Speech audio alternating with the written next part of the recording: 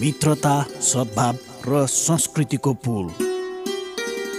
कार्यक्रम हिमाल वारी पारी। क्यापिटल मिडिया ग्रुपको विशेष प्रस्तुति कार्यक्रम हिमाल वारी पारी।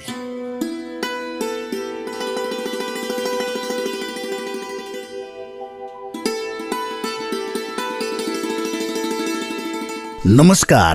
क्यापिटल मिडिया ग्रुपको विशेष प्रस्तुति कार्यक्रम हिमाल वारी पारीमा यहाँलाई हार्दिक स्वागत छ। म विमल थापा। यो कार्यक्रम तपाईले यति बेला हाम्रो केन्द्रीय स्टुडियो क्यापिटल एफएम 92.4 मेगाहर्जबाट काठमाडौँ र आसपासका जिल्लामा सुनिरहनु भएको छ भने पूर्वाञ्चलमा रेडियो सारङ्गी 101.3 मेगाहर्ज मोरङ अनि पश्चिमाञ्चलमा रेडियो सारङ्गी 93.8 मेगाहर्ज पोखराबाट एकैपटक सुनिरहनु भएको छ। सँगै हाम्रो वेबसाइटहरू www.cfmoneair.com र www.radiosarangi.com मार्फत पनि संसारभर तपाईले हामीलाई एकैपटक सुन्न सक्नुहुनेछ। कार्यक्रम हिमाल वारीपारीका हरेक श्रृङ्खलामा हामी हाम्रो छिमेकी मित्र राष्ट्र चीन र नेपाल बीचको मैत्रीपूर्ण सम्बन्धका विविध पक्षहरूका बारेमा सामग्री प्रस्तुत गर्दै आइरहेका छौं। नेपाल र चीन बीचको सुखद सम्बन्धलाई झल्काउने गतिविधिहरू र नेपाल र चीन बीचको आर्थिक, सामाजिक तथा सांस्कृतिक सम्बन्ध एवं चीनका विषयमा विविध जानकारीमूलक सामग्री विषयवस्तुहरू कार्यक्रममा प्रस्तुत गर्दछौं। श्रोता, कार्यक्रमको सुरुवात गरौं चीनिया भाषाको यो एउटा गीतबाट।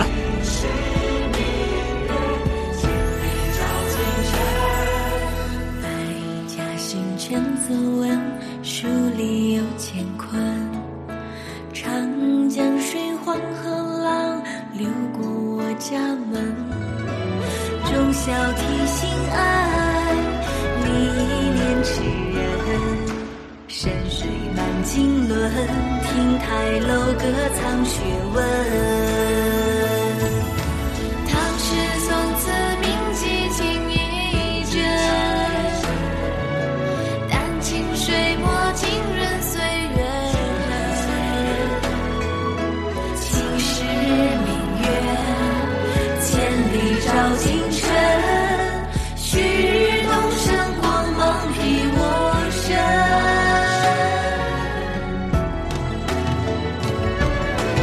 悠悠家国梦，浓浓父母恩，朗朗书声里，代代有传人。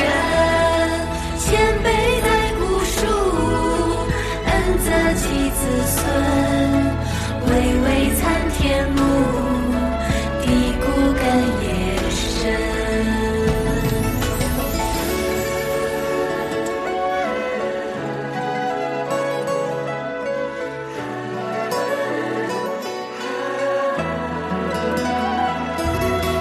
老子堂行主人，家训世代存。小伙伴大梦想，就与花新闻。月是中秋圆，就是故乡春。敬老向天伦，薪火相传从头论。悠悠家国梦，浓浓父母恩，朗朗书声里，代代有传人。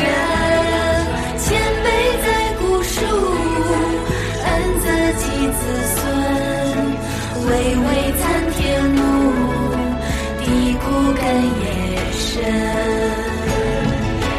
前辈在古树，恩泽及子孙，巍巍参天木，地骨根也深。श्रोता, हिमाल वारीपारीमा अब पनि हामी नेपाल र चीन बीचको मैत्रीपूर्ण सम्बन्धलाई बढावा दिनका लागि भएका विविध गतिविधिमूलक समाचार प्रस्तुत गर्दैछौं। यसलाई प्रस्तुत गर्दै हुनुहुन्छ सीताश्वर रायमाझी।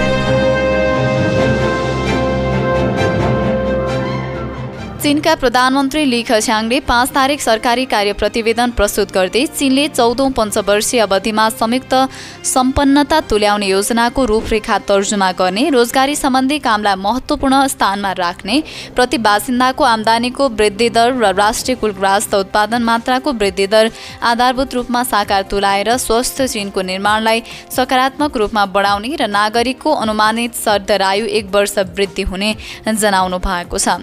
चीनले सक्रियताका साथ वृद्ध-वृद्धाको बढ्दो संख्याको सामना गर्न राष्ट्रिय रणनीति लागू गर्ने, जन्मदर बढाउने योजना, कानूनी रूपमा अवकाश उमेरलाई क्रमशः पछि सार्ने, बृहतको सामाजिक प्रत्याभूति प्रणालीलाई पूर्णता दिलाउने, वृद्ध-वृद्धाको आधारभूत बीमाको सङ्कलन दर 95% पुर्याउने योजना तथा लक्ष्य रहेको पनि बताउनु भएको छ।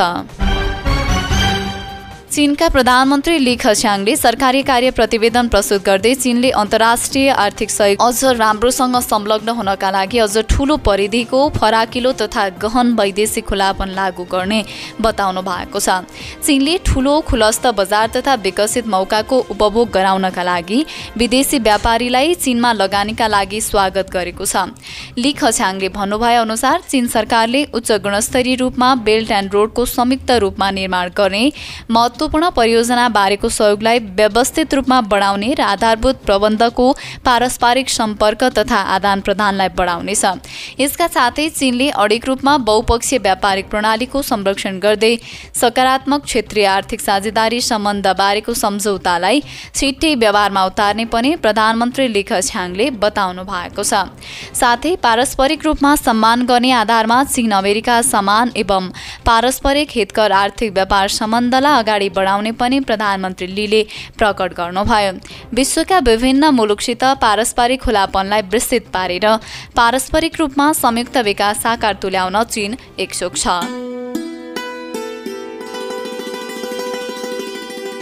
श्रोता, तपाईँ कार्यक्रम हिमाल वारिपारी सुनिरहनु भएको छ। यति बेला हाम्रो केन्द्रीय स्टुडियो क्यापिटल एफएम 92.4 मेगाहर्जबाट काठमाडौँ र आसपासका जिल्लामा सुनिरहनु भएको छ।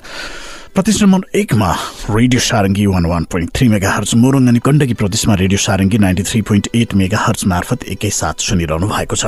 सँगै हाम्रो वेबसाइटहरू www.cfmonair.com र www.radiosarangi.com मार्फत हामीलाई संसारभर सुन्न सक्नुहुनेछ। कार्यक्रममा हामी नेपाल चीन सम्बन्धका विविध आयामहरूका बारेमा चर्चा परिचर्चा गरिरहेका छौँ। यहाँ छेउ कार्यक्रममा एउटा छोटो व्यावसायिक विश्राम लिन्छौँ। विश्रामपछि बाँकी सन्दर्भ लिएर फेरि पनि उपस्थित हुनेछौँ। मित्रता, सद्भाव र संस्कृतिको पुल, कार्यक्रम हिमाल वारी पारी, क्यापिटल मिडिया ग्रुपको विशेष प्रस्तुति कार्यक्रम हिमाल वारी पारी।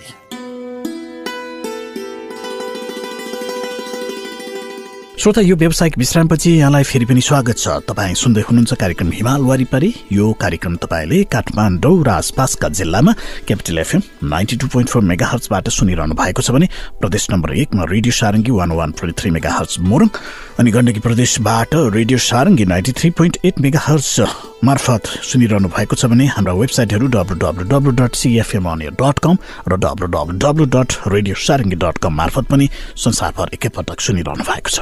कार्यक्रम हिमाल वारिपारीमा छिमेकी मित्र राष्ट्र चीन र नेपाल बीचको मैत्रीपूर्ण सम्बन्धका विविध आयामहरूका बारेमा सामग्री प्रस्तुत गरिरहेका छौँ। श्रोता, हिमाल वारिपारीका हरेक श्रृङ्खलाहरूमा हामी नेपाल र चीन बीचको मैत्रीपूर्ण सम्बन्धका विविध आयामहरूलाई प्रस्तुत गर्दै आइरहेका छौँ र हामी कार्यक्रम हिमाल वारिपारीमा नेपाल र चीन बीचको मैत्रीपूर्ण सम्बन्ध र यी सम्बन्धलाई बढुवा दिनका लागि नेपाल र चीनमा भएका विविध गतिविधिहरू पनि हामी कार्यक्रममा प्रस्तुत गर्दै आइरहेका छौँ। अब पनि हामी एउटा रोचक जानकारी यहाँ प्रस्तुत गर्दैछौँ। यसलाई प्रस्तुत गर्दै हुनुहुन्छ साथी श्याम राणा मगर।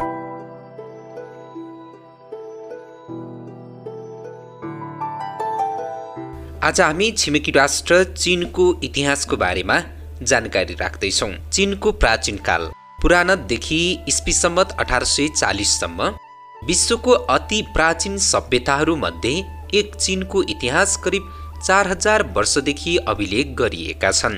युनान क्षेत्रको युआन मोहमा काम गरिरहेका मानवशास्त्रीहरूले चीनको प्राचीन मानव अवशेष युआन मोह मानव पत्ता लगाए।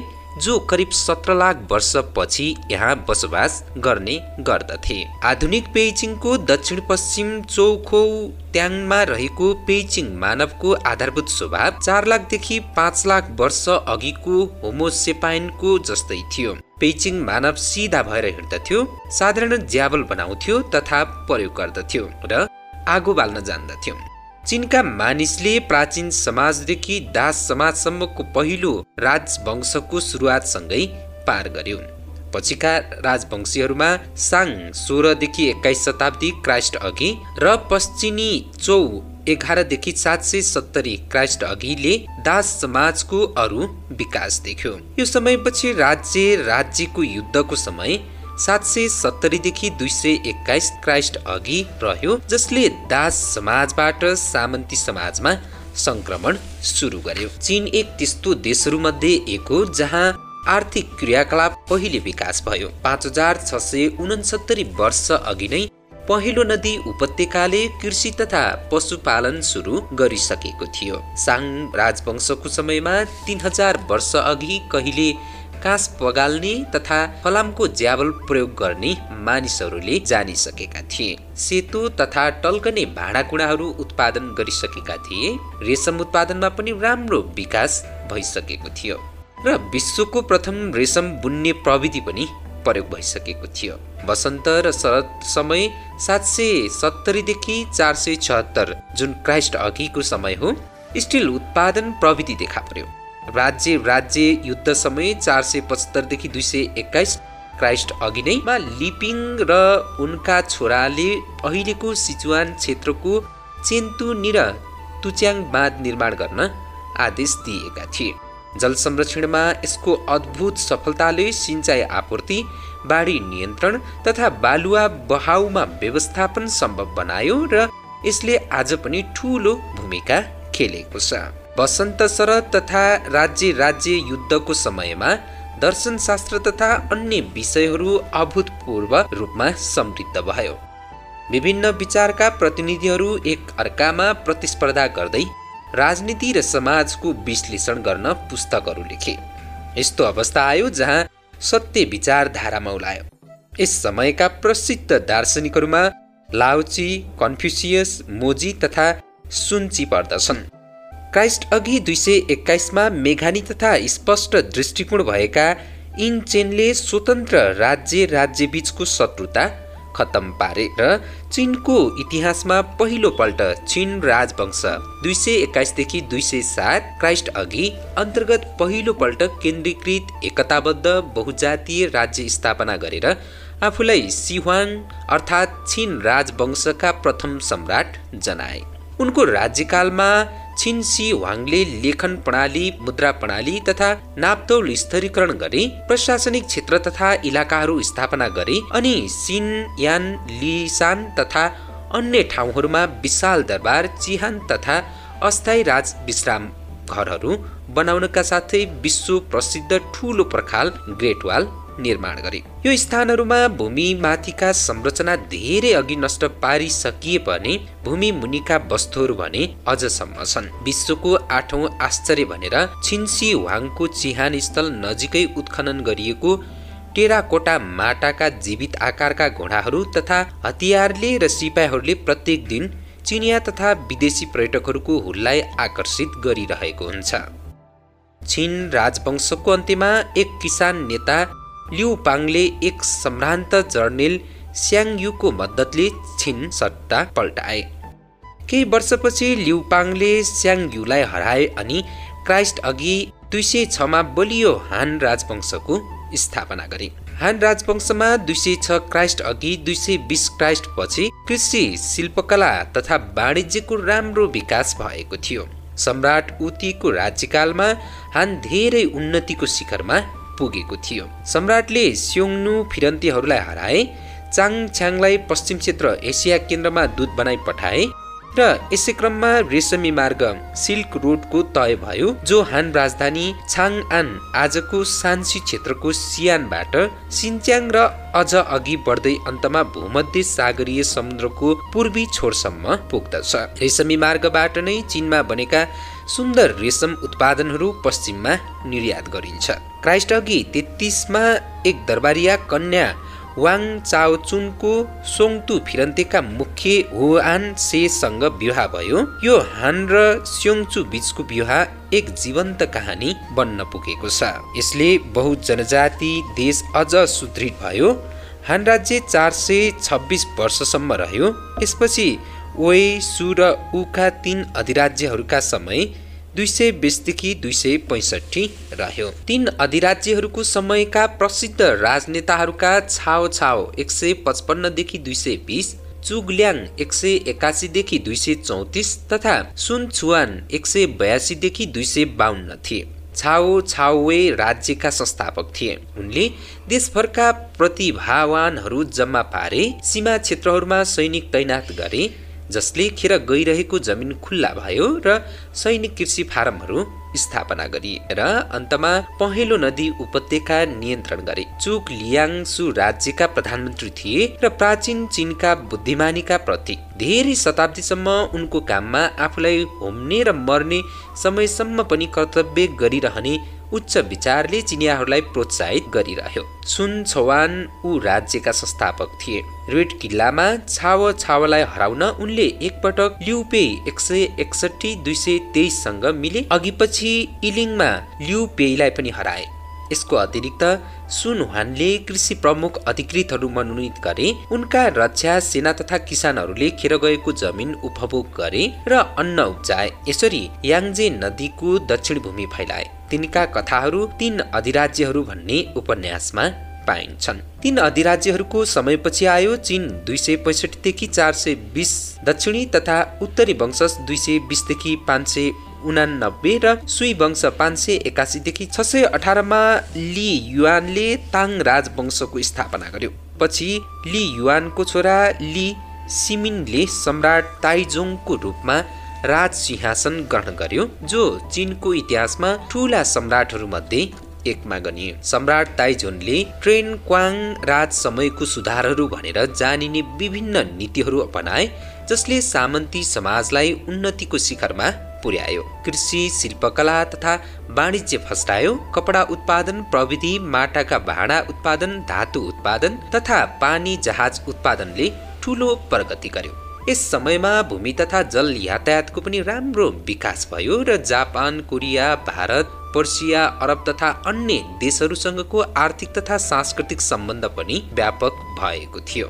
ताङ राजवंशपछि 5 राजवंशहरू आए र 10 अधिराज्यहरू।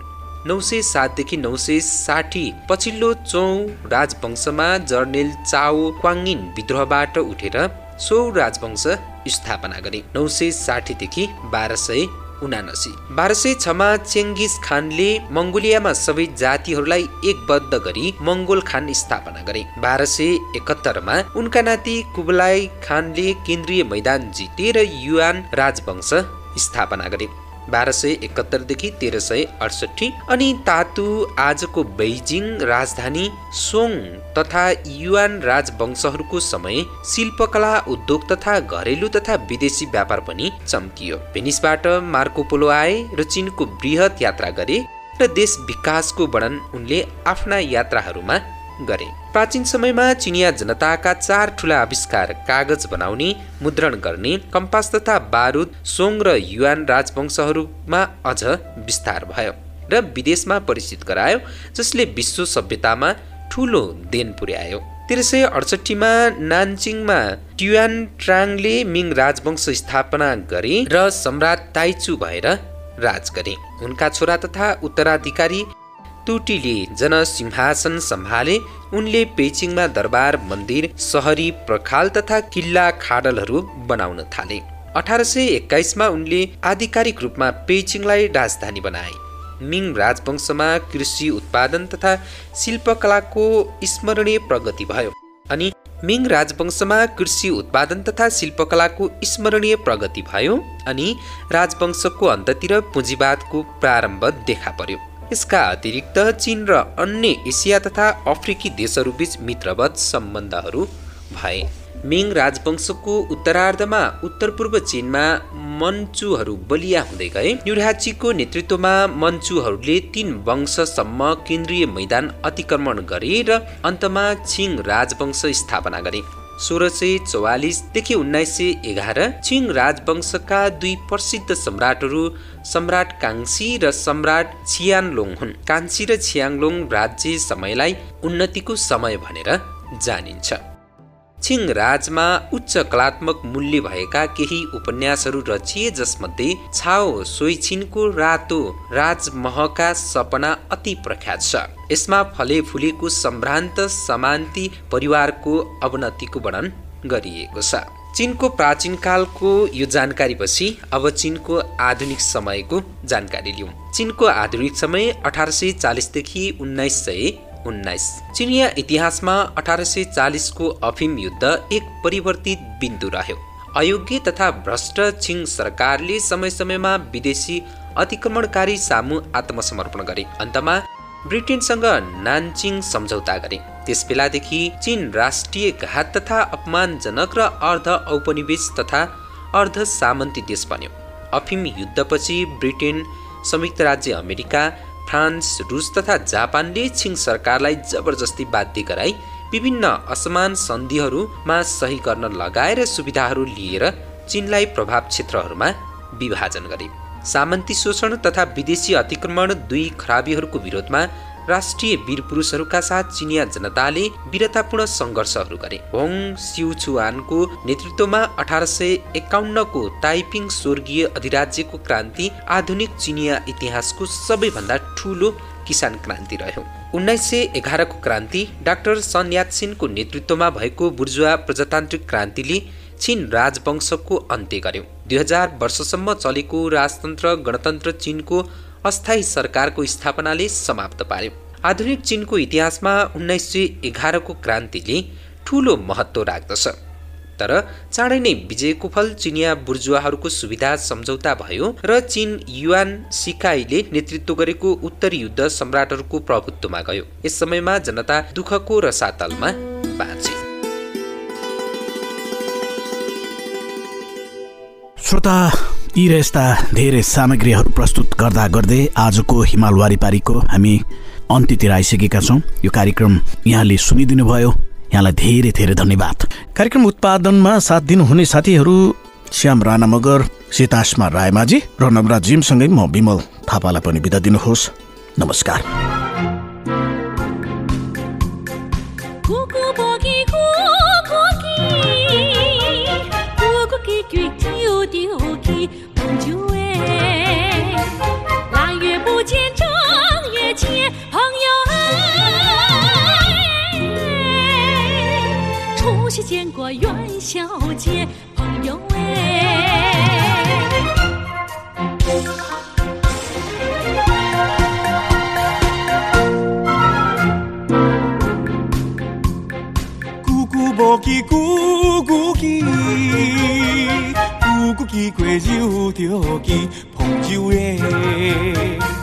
昨天刚见，今又见，朋友哎，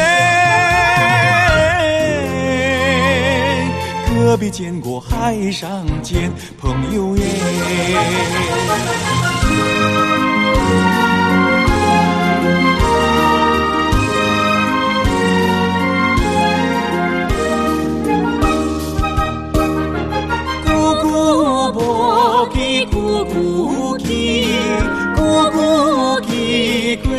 丢给秋季不见，冬季见，孤舟见过四海间。